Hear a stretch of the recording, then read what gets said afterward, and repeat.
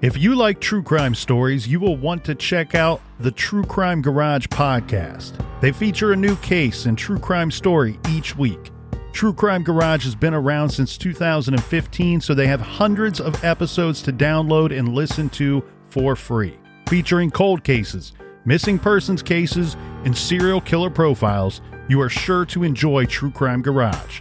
Available now for free wherever you listen to podcasts. Criminology is a true crime podcast that may contain discussion about violent or disturbing topics. Listener discretion is advised.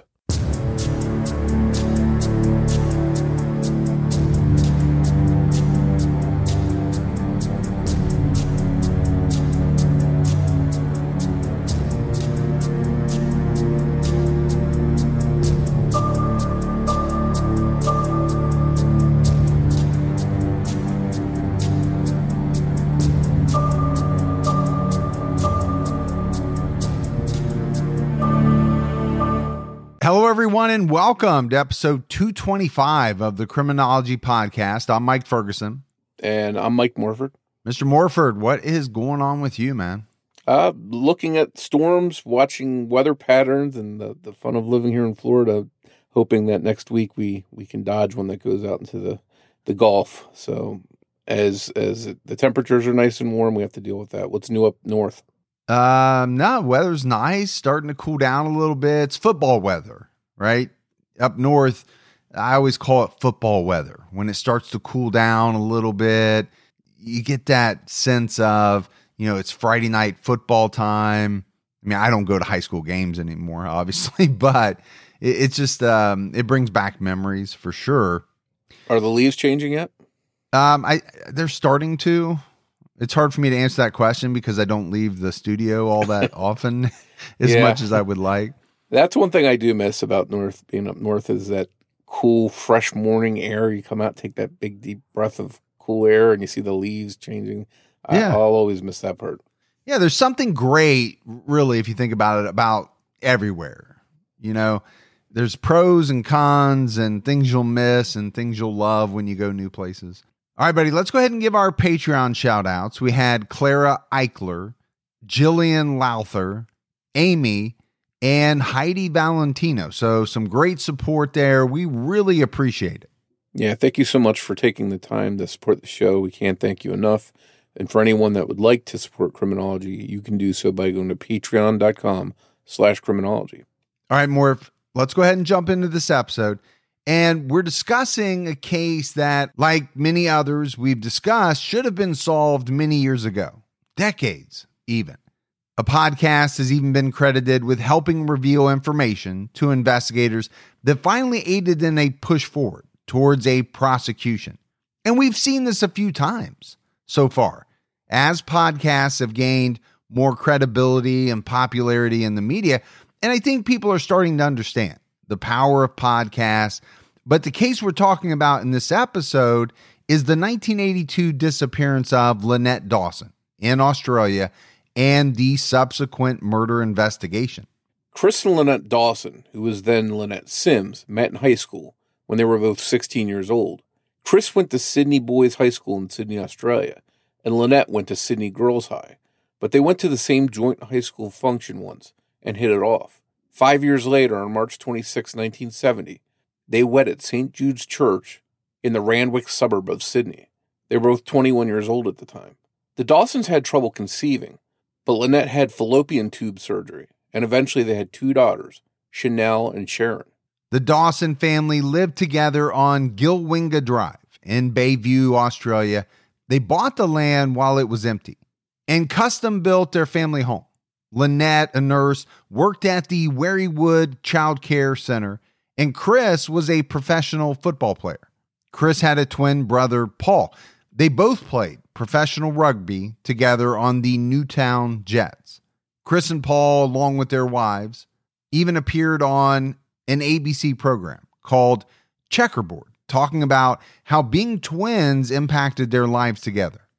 The Dawsons seemed like the ideal family, with a lot of good things ahead of them. After his football career was over, Chris Dawson worked at Cromer High School near Sydney as a physical education teacher. His brother Paul was a gym teacher too at a different school. It was while working as physical education teachers that both Chris and Paul would be accused of having inappropriate sexual relationships with female students. One of those inappropriate relationships would lead to tragedy and a mystery that would endure for years, casting a shadow over Chris Dawson. In 1980, Chris Dawson began a relationship with a 17-year-old student of his at Cromer High School named Joanne. He was her physical education teacher, and he took a special interest in her. And as it would become apparent, he began to groom her. Chris had actually noticed Joanne the year before and switched his class schedule around so that he would have her the next year in his class. Joanne would sometimes babysit the Dawsons' two young girls, coming over to the home on Gilwinga Drive to watch them. She would also confide in Chris, her trusted teacher, about her unhappy home life. Chris would write Joanne love letters and leave them in her bag each time she attended her biology class in her 11th grade year. So I think, Morph, already we know we're getting into some really nasty territory here. But what I want to focus on specifically is this term grooming. We've heard this more and more over the last number of years. There's been more and more documentaries on it. It's a very scary thought, especially, when you think about someone in a position of power, and we'll call a teacher someone in a position of power as it relates to minor students. And this person takes an interest, I don't know how to say it any other way, in one of his students and begins to groom her. And it's this grooming, this kind of, setting things up, setting someone up for something bad to happen in the future, that to me is just a really scary thought. Yeah, I know we're both, 50-year-old range. So I think when we were younger, before social media, we didn't hear about this stuff very often. But now it's hard to watch a week's worth of news without hearing some kind of story along these lines where a teacher has an inappropriate relationship with a student. And I wonder how common, has it always been a thing? We just didn't hear about it because we didn't have social media or news that traveled at the speed of light. This could be something that's been going on just for a long time, and it's not really new. Oh, I'm sure it has. I don't know that it's a new thing. Does it happen more now than it used to? I have no idea. As if he had set up a regular schedule. Every Friday night, Chris would pick Joanne up and drive her to a convenience store. He'd buy her chocolate and then drive to Manly Point, where they would have sex in the car. They even had sex at the Dawsons' home on multiple occasions when Chris's wife Lynette was home, asleep. Seems pretty risky, right? For Chris to do something like this while his wife was sleeping so close by. But Chris usually did this after he had plied Lynette with a few alcoholic drinks, which she didn't regularly partake in.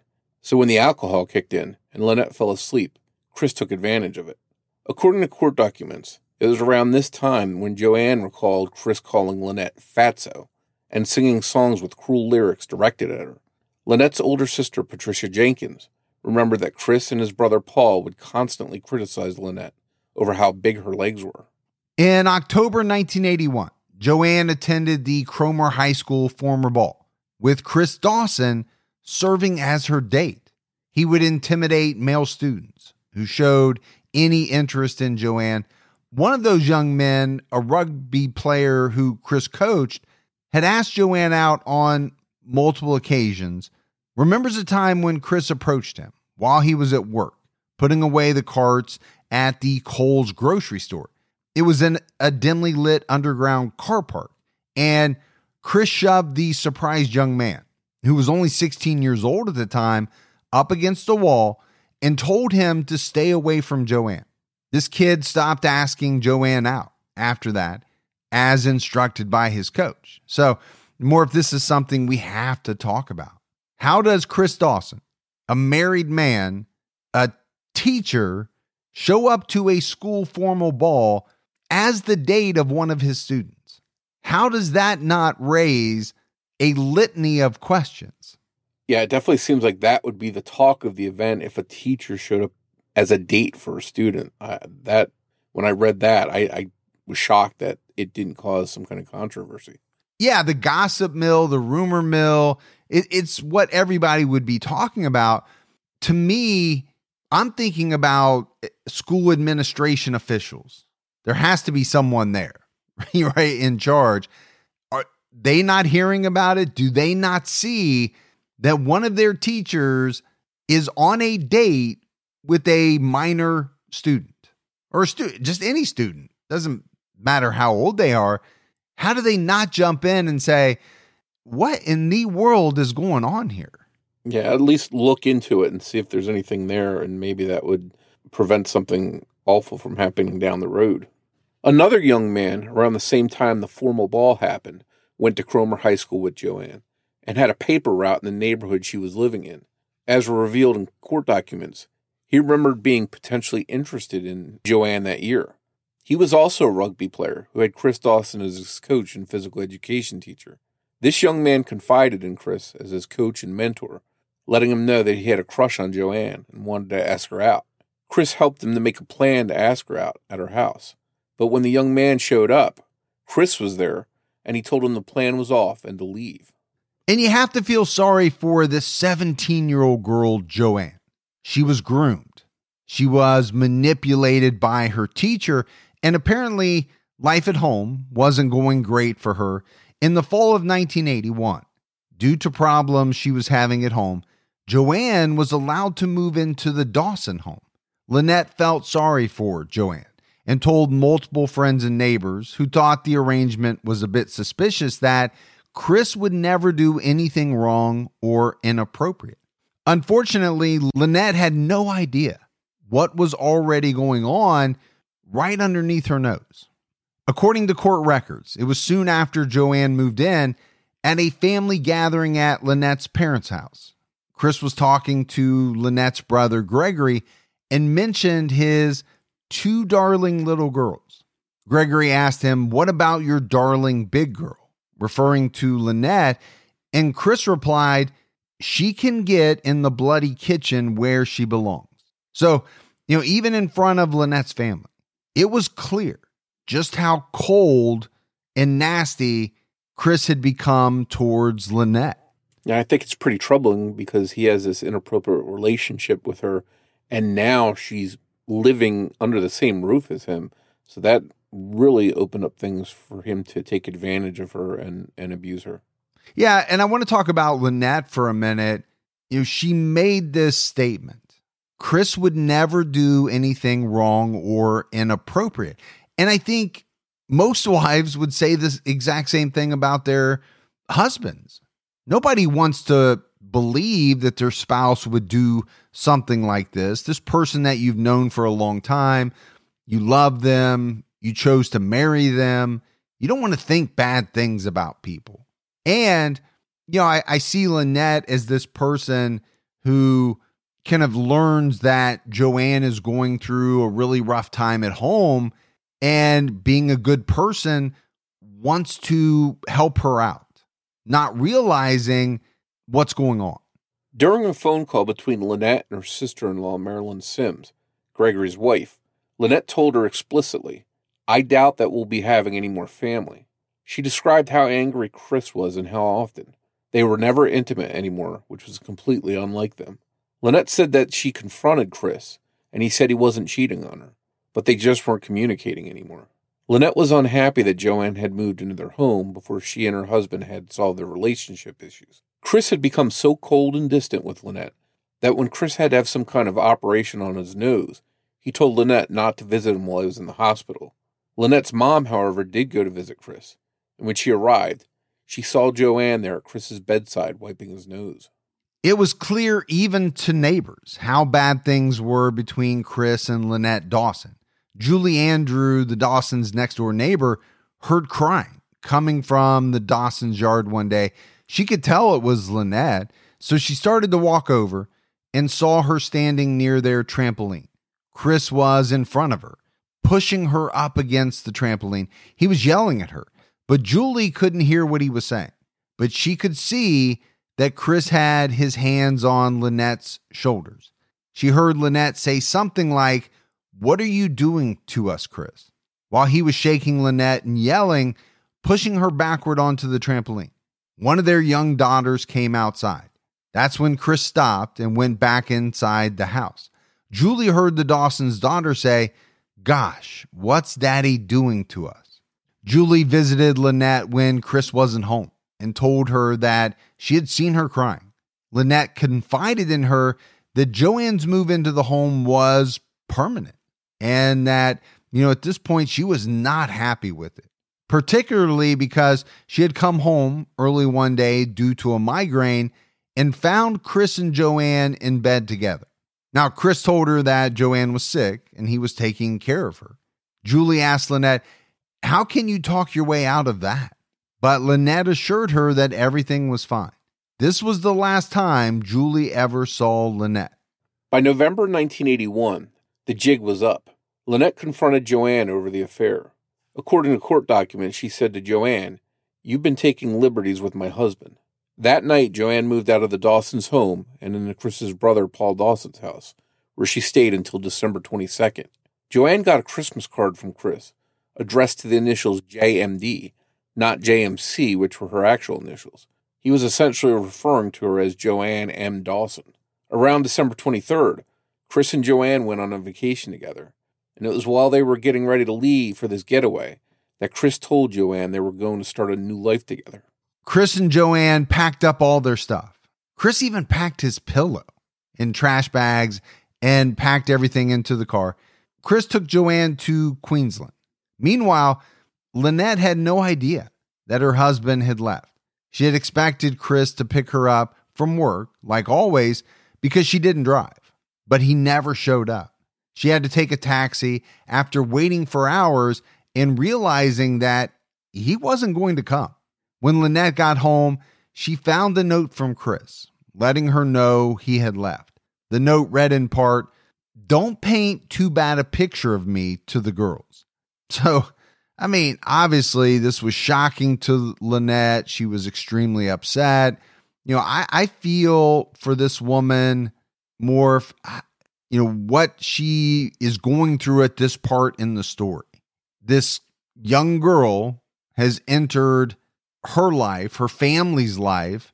At one point, she finds her husband in bed with this girl. He tries to talk her way out of it, but she can tell by the way he's acting that something's not right. The marriage is falling apart. Now, all of a sudden, it's apparently clear that he's leaving her for one of his students. And I think it's really upsetting to sort of watch as we're looking back now telling this story, to watch her life sort of implode and come apart.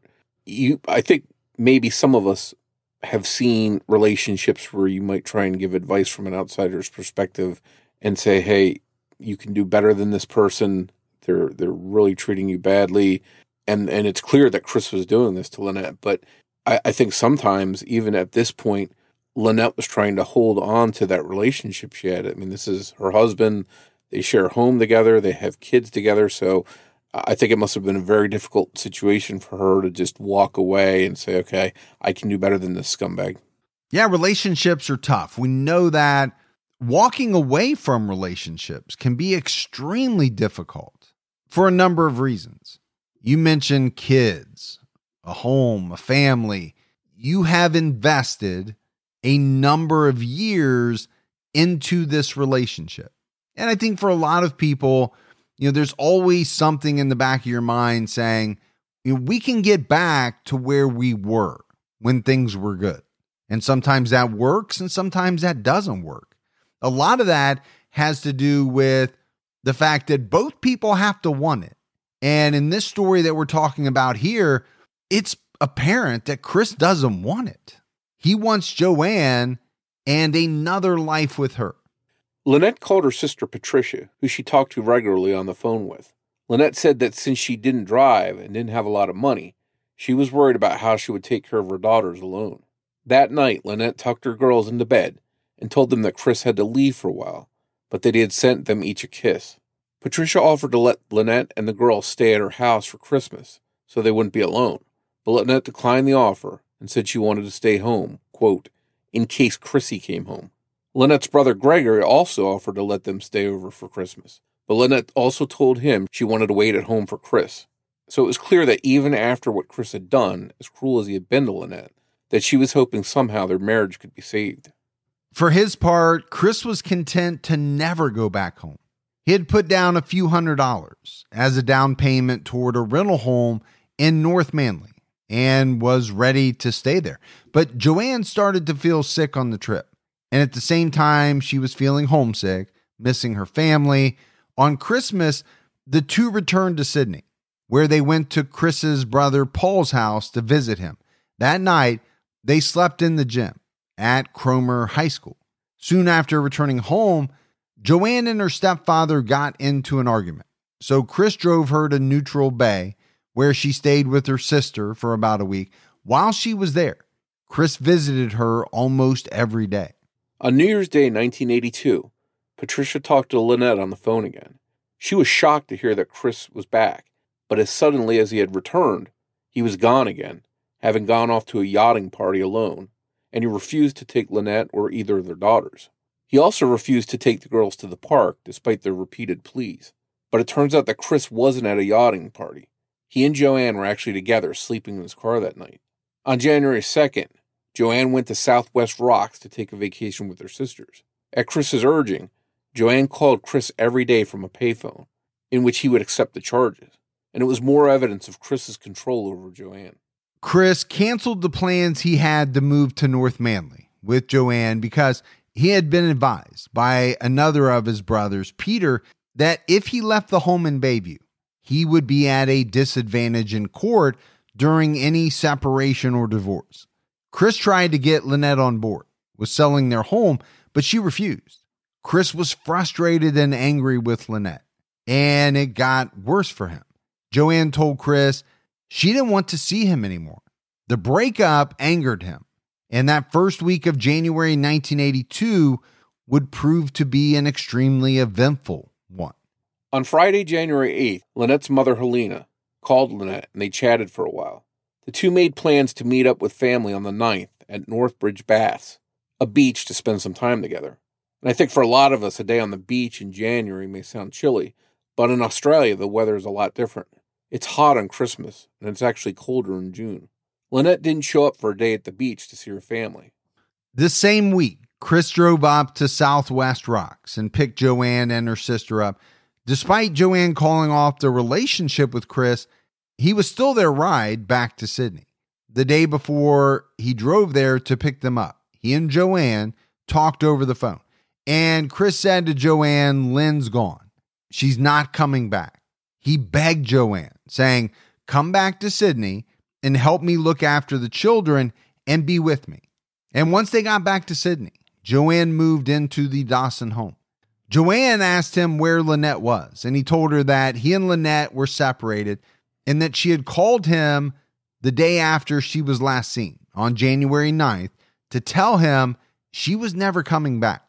You know, more for me, there's a part, at least one part in every story where things just don't make sense. They don't add up. This is one of those situations. And it actually comes up in quite a few missing persons cases, murder cases, where you have a mother, in this case, Lynette, who's going through a really difficult time with her husband because, let's face it, he's being a jackass, but all of a sudden, Lynette's gone. And Chris is telling people she's not coming back. And my mind immediately goes to, okay, this is a mother who loves her children. She's just going to up and leave without her kids. No, probably not. That doesn't make sense. Not that it doesn't happen. It just doesn't make sense in the majority of situations. And it doesn't make sense here. Yeah, and on one hand, it seems odd that Joanne would just say, sure, I'll move in with you and not have more questions. But on the other hand, I wonder if she didn't ask more probing questions because she was young, she was naive, she was controlled by this guy. So she didn't think, there could be something going on here, something shady. She just agreed to moving in. And I think it was just further proof that he had some kind of control over her. Yeah, and we don't know every single detail of the grooming, but we have seen in other cases, especially laid out in some of the documentaries, that this grooming can be so extensive, so powerful, that at a certain point, the person being groomed pretty much just believes everything that the groomer is telling them as fact. Isn't it amazing that we live in a world where you can get anything you need when you need it right to your door? With DoorDash, you can get pretty much anything. And whether you're sick and you don't feel like getting out of the house, DoorDash has you covered. Maybe you're at a party and you run out of alcohol or ice or something like that, but you want to keep that party going. You need a little assist. DoorDash has you covered. Sometimes my wife and I, we just don't feel like making dinner. We're tired. We want to watch a show. That's when we hit DoorDash. DoorDash makes it easy to get the food that you want without all of the hassle. And I'm always amazed when I go on DoorDash by the selection. Whether you're in the mood for fast food or something a little fancy, maybe a nice steak. I know around me, they have just about everything. The hardest part for my wife and I is deciding on what we both want. That's the only trouble we ever have. DoorDash, your door to more. Download the DoorDash app now to get almost anything delivered. Must be 21 and over to order alcohol. Drink responsibly. Alcohol available only in select markets. On January 12th, Chris received bank statements that purportedly showed Lynette had purchased a cardigan and a pair of jeans at 2 different stores in Narrabeen, Australia. On February 11th, Chris gave Joanne a birthday card that read, "To the most beautiful girl in the world on her 18th birthday." A week later, on February 18th, Chris Dawson reported Lynette missing. This was a full 6 weeks after Lynette had last been seen or heard from by anyone. According to Lynette's mom, who spoke with Lynette the day before she went missing, Lynette seemed fine, and everything was normal during their last conversation. In fact, Lynette told her mom that she and Chris had gone to a couples therapy session, and that Lynette actually sounded upbeat. So you hear that from Lynette's mom, and to me, that's just further evidence that this was not a woman who was on the verge of just running away from her kids. Nobody thought that. Nobody said that she sounded despondent. Now, obviously, she was going through a rough time, but it's the kids that I always come back to. The last day Lynette was seen, Chris had dropped her off at work, and he and Lynette were holding hands and smiling. People found it odd that she would have suddenly left Chris when she was trying to work on things and had seemed to be getting along with him just fine the day before. Family, friends, and even neighbors refused to believe that Lynette had abandoned her children. Again, just like me, that's the thought that I keep having. According to court documents, one neighbor said of Lynette, she had such a tough time becoming pregnant and having her babies, and she was just so connected to them. She would never have been parted from her children. Police discovered that Lynette had never contacted any of her friends or family members. There were no phone calls or letters from her. There was also no activity on Lynette's Australian passport, meaning she couldn't have left Australia. Police did find one coworker who did notice the signs of something bad, though. When Lynette had returned from the couple's therapy session, she had a bruise on her neck. Lynette confided in her colleague that Chris had choked her in an elevator on the way to the therapy session. He told Lynette, "I'm only doing this once, and if it doesn't work, I'm getting rid of you." For his part, Chris denied this incident ever occurred. According to court documents, he said, "I strongly dispute that, because that sort of visit, that particular day, was starting with the hope of saving something which after 13 years was very much floundering." Floundering. That word seems to be quite the euphemism coming from Chris, in my opinion. If anything, it seems like he took a wrecking ball to the relationship. The Dawsons' former babysitter, who Joanne replaced, recalled an incident around 1980 when Lynette was washing the dishes and Chris got a cup from the cabinet, looked at it, and decided it was dirty and grabbed the tea towel. The babysitter was surprised when, instead of cleaning the cup, he flicked it across Lynette's back before storming off. Lynette was crying quietly, but at 16 or 17 years old, the babysitter didn't know what to do, so she didn't say anything at the time. According to news.com.au, on March 27th, 1982, Chris placed an ad in the Daily Telegraph. It was a message to Lynette that read, "Lynn, I love you. We all miss you. Please ring. We want you home, Chris." On one hand, Chris was making it seem that he missed his wife, and on the other hand, he carried on his relationship with Joanne. Chris taught Joanne how to drive, and she was able to get her driver's license in 1982. Chris didn't get rid of Lynette's jewelry or clothing. In fact, he even let Joanne wear Lynette's clothes. Her belongings were in trash bags that were supposed to go to Lynette's mother, but they didn't make it over to her house for quite some time. As court documents revealed, Joanne said, "I was allowed to go through Lynn's clothes and keep anything I wanted." It wasn't just Lynette's clothing that was left behind. Her nursing badges, which she would need for work, and even her contact lenses were still in the Dawson home. And that's something that you and I talk about in quite a few of these cases, right? If someone made the decision to voluntarily leave, there are certain things, and this is completely separate from the conversation about leaving her kids, but there are things that people would need to take with them. Contact lenses, glasses, prescriptions, all of that you have to take into account when you're trying to make the decision. Did this person really leave voluntarily and just decide enough is enough, I've got to go on my own? In August 1982, Chris filed for dissolution of the marriage. He claimed that their marital problems were due to Lynette's excessive spending habits. 2 months later, in October, the marriage between Chris and Lynette was officially dissolved. That month, when Chris did take the trash bags filled with Lynette's belongings to her parents' house, Lynette's brother Gregory found a sales inspection report and selling agency agreement in the belongings for Lynette's and Chris's home. It was signed on December 21st, 1981 by Chris Dawson, but not signed by Lynette.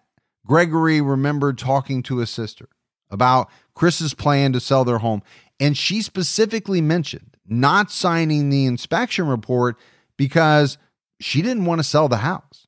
On April 29, 1983, Chris Dawson gave a sworn affidavit in family court saying that he and Joanne had started their relationship in April of 1982.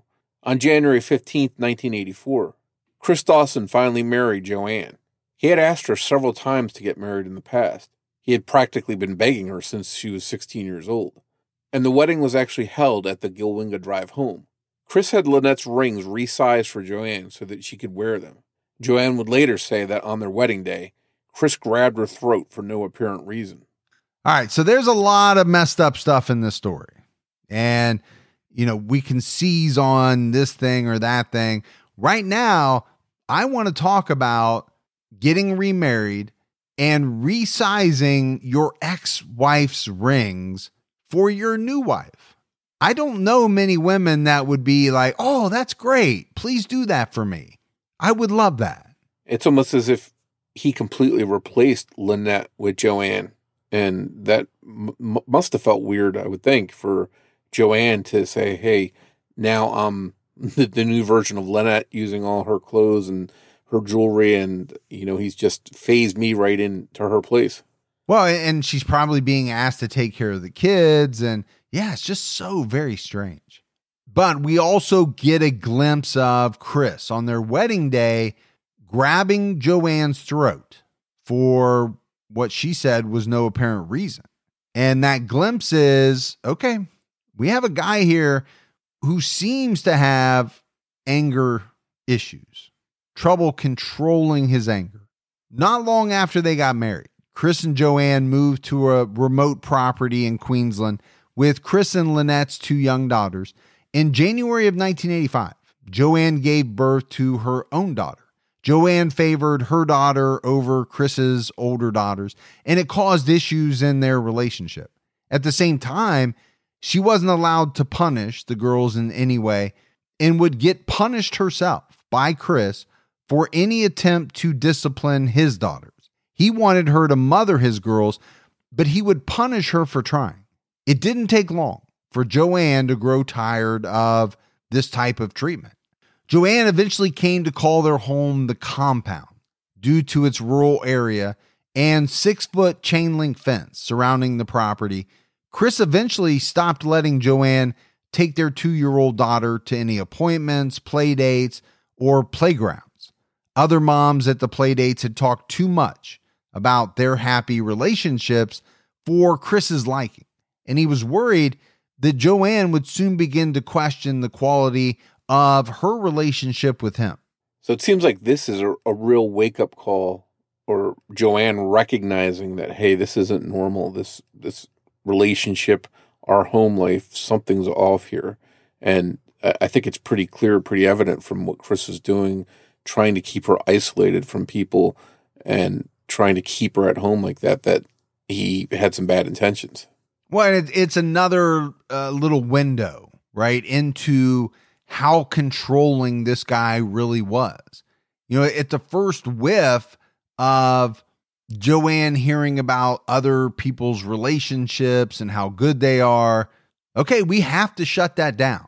Or I should say, Chris has to shut that down because he has to control. He has to limit the access that Joanne has to other people. Because to your point, Morph, at what point is she going to find out that my relationship is not as good as what other people's relationships are? It's not what it should be. And I think it's proof that Joanne finally did realize that, because in March 1990, Joanne and Chris Dawson separated. Chris ordered her to destroy all of the love letters he had written to her when she was a student, but she kept them instead. Their marriage was dissolved the same year. Police at this time were still looking for the truth about what happened to Lynette Dawson. Chris Dawson was interviewed by the police on January 15, 1991. He called his vacation with Joanne time away from home to try and clarify how he felt. He also told investigators that after they went to the couple's counseling session, Lynette had seemed disturbed by the results. This is in direct contrast to the witnesses at her workplace who saw them that same day. Chris told police that he dropped Lynette off the morning of the 9th at Mona Vale bus stop. She was planning on shopping that day, and he was going to take their daughters to the Northbridge swimming pool baths where he had a part-time job. Chris claimed that Lynette had taken $500 cash with her that day. She was supposed to meet them at the baths after she was done shopping. When he saw Lynette's mother, Helena, at the Northbridge baths, he thought she would be with her. But when she wasn't there and her mother didn't know where she was, they figured she was still out shopping. Chris claimed that Helena called him there at the baths and spoke to him. After this, he asked his friend that was with him to drive Helena and the girls to Helena's home by Lynette's request. According to Chris Dawson, his missing wife Lynette did call home a few times. Each time Lynette would call and tell him she needed more time away, and he would tell her to take all the time she needed. After all, he had taken his own time away. But Chris claimed that he missed Lynette, and that after she disappeared, there were many nights when he lay awake crying his heart out, hoping for some contact from her. In 1991, both Chris and Paul Dawson's phones were tapped by the authorities. The brothers never said anything outrightly incriminating, but it was clear by some of the things they said in their calls that they may have been aware of the wiretap. In January of 2000, a small area of the backyard around the pool at the Dawsons' previous home on Gilwinga Drive was excavated.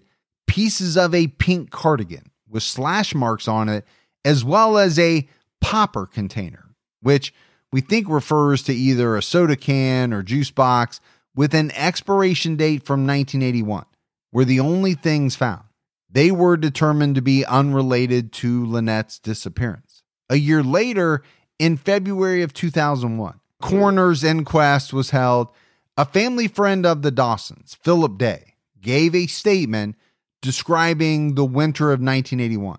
Unlike other years, Philip didn't get a Christmas card from the Dawsons. In early January, Chris called and apologized for not sending a card and explained that he and Lynette had been having trouble in their marriage. The two made plans to meet up at Northbridge Pool on January 9th. On January 8th, Philip called the Dawson residence to confirm that he and Chris were still meeting the next day. Lynette answered the phone and told him about their marriage counseling. She also confirmed the meeting, saying she would tell Chris to meet him at the pool the next day.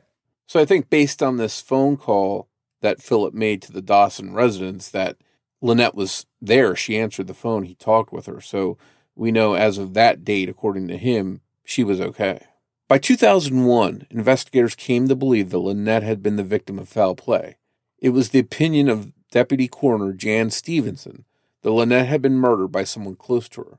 There was no body to exhume, so the New South Wales Director of Public Prosecutions, Nicholas Cowdery, determined that they didn't have enough evidence to go forward with charging anyone for Lynette's murder.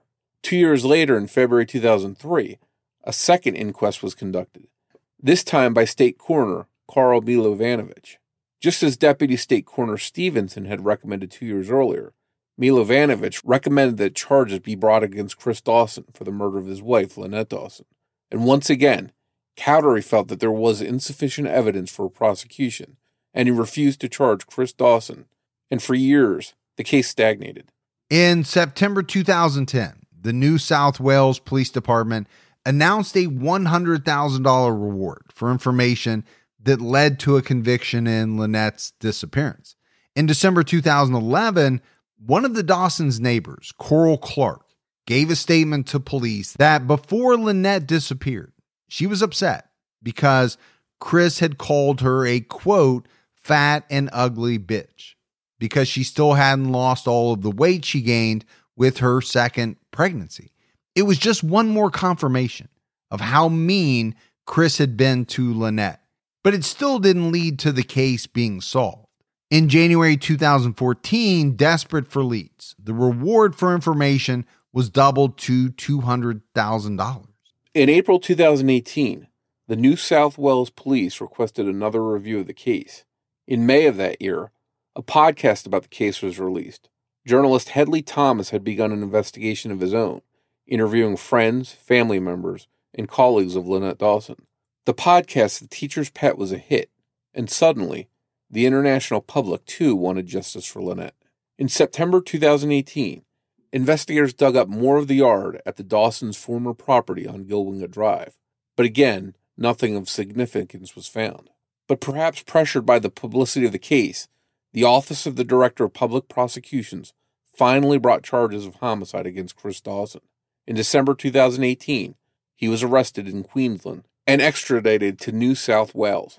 In court, the defense argued that the teacher's pet had made it impossible for Chris Dawson to have a fair trial with an impartial jury. The Australian, the newspaper behind the teacher's pet, suspended publications of new episodes of the show, and all 16 episodes that were already out were taken down in Australia, even though the trial had technically already been delayed for 40 years. It was delayed even further to give time for publicity from the podcast to go away. The passage of the last 4 decades meant that at least a dozen witnesses had died, including Philip Day. Some potential witnesses that died were never interviewed and never gave a statement. Whatever they knew has been completely lost. Due to the publicity of the case, Chris Dawson didn't have a jury trial. Instead, he had a bench trial where one judge decides your fate. If you're guilty, the judge has to lay out exactly why, where a jury can just vote and leave everyone to wonder why they decided one way or another. In May 2022, the trial began, and 3 months later, on August 30th, 2022, Chris Dawson was found guilty of the murder of Lynette Dawson. Lynette's brother Gregory told the New York Times of the guilty verdict. Today, her name has been cleared. She loved her family and would have never left them of her own accord. Instead, her trust was betrayed by a man she loved. And I want to take a second to analyze that statement, because to me it's very powerful. Her name has been cleared. I took that to mean, along with the second part of his statement, she loved her family. She would have never left them, just like we talked about. That would have been a big deal for the family. People thinking that, their loved one, their relative, would just run off and kind of shirk their responsibility, leave their kids behind. They knew she hadn't done that. And now a judge has essentially validated that.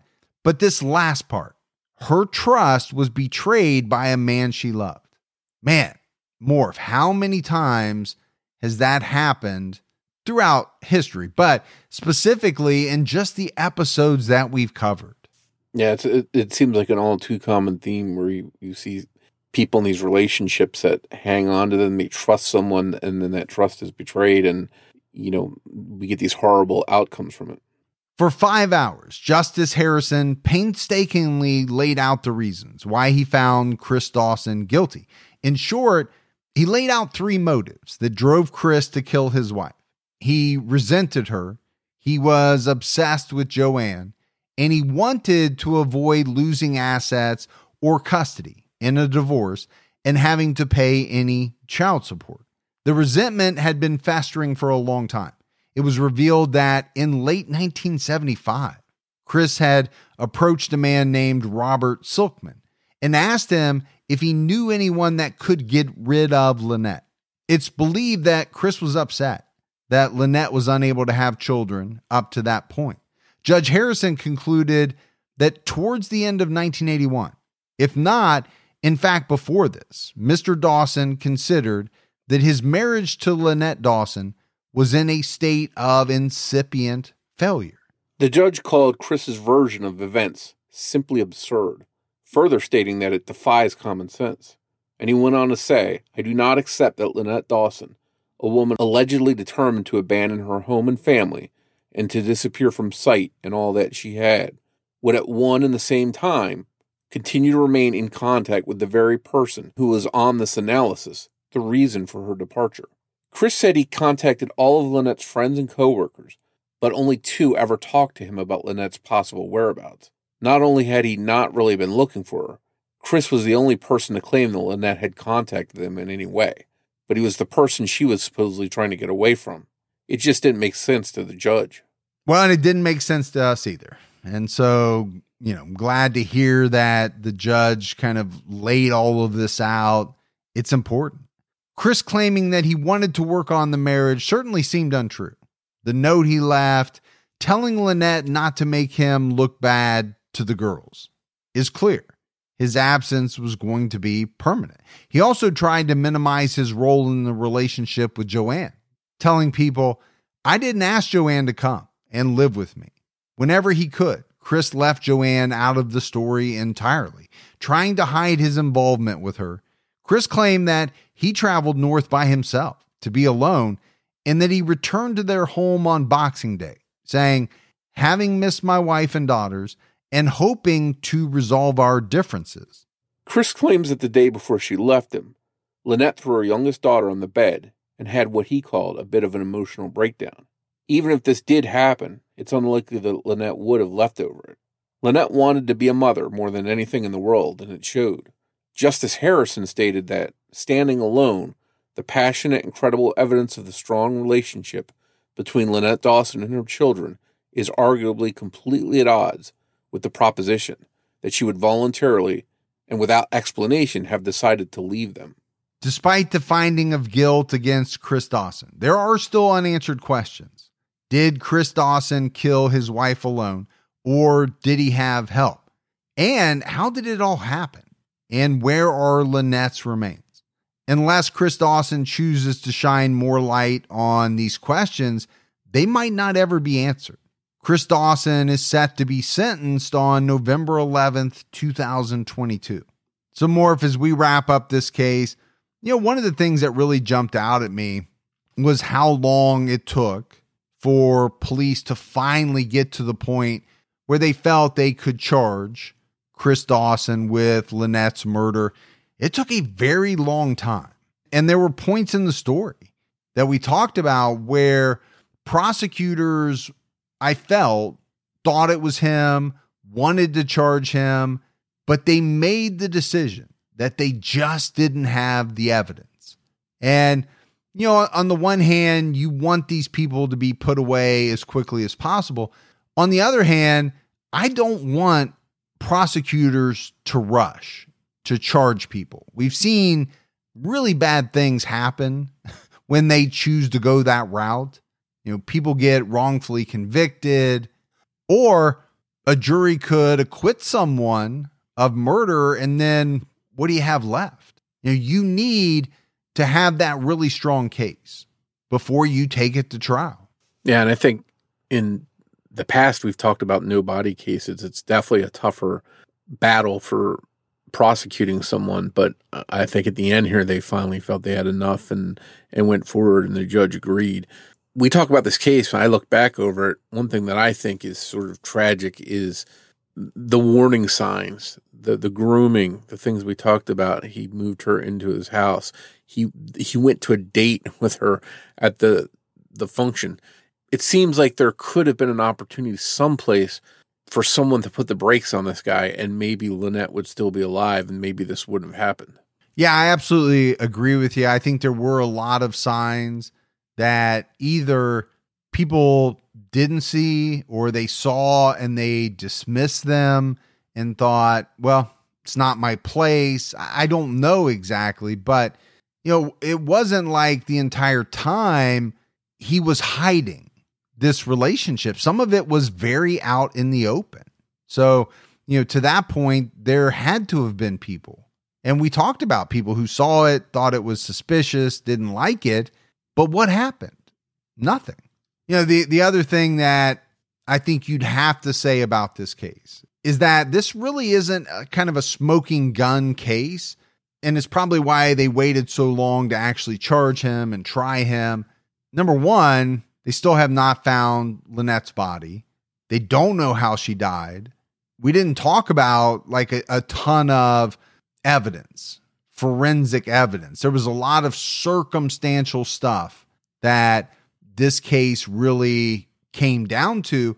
And it's probably a good thing that it went before a judge, because I could see myself on a jury saying, yeah, this guy is a terrible human being, but where is your proof that he was responsible for Lynette's death? Now, I think the judge looked at everything in its totality and made the decision that Chris was responsible.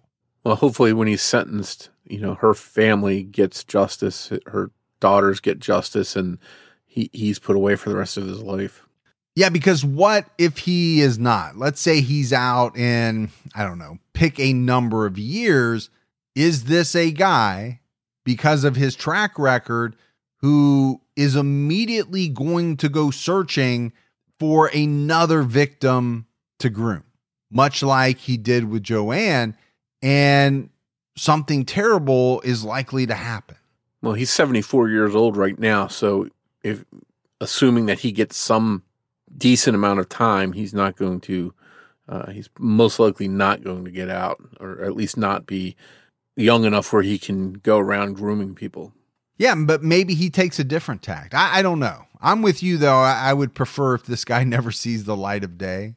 And then the last thing that I wanted to bring up is, in the very beginning and then towards the end, we talked about podcasts. And there was a podcast that kind of spurred things on somewhat in this case.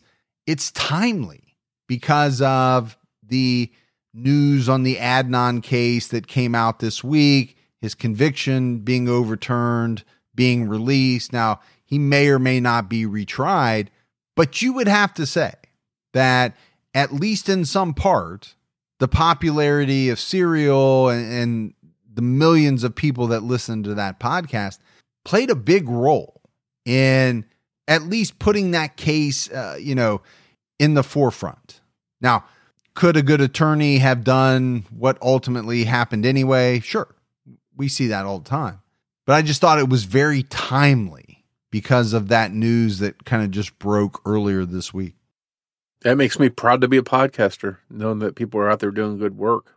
Yeah. I mean, we do what we do.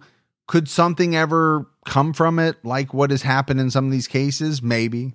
I'm not expecting it, but we do shed light on quite a number of unsolved cases. Could somebody listen to it and think, you know what? I have some information. Maybe it's time for me to alert the authorities.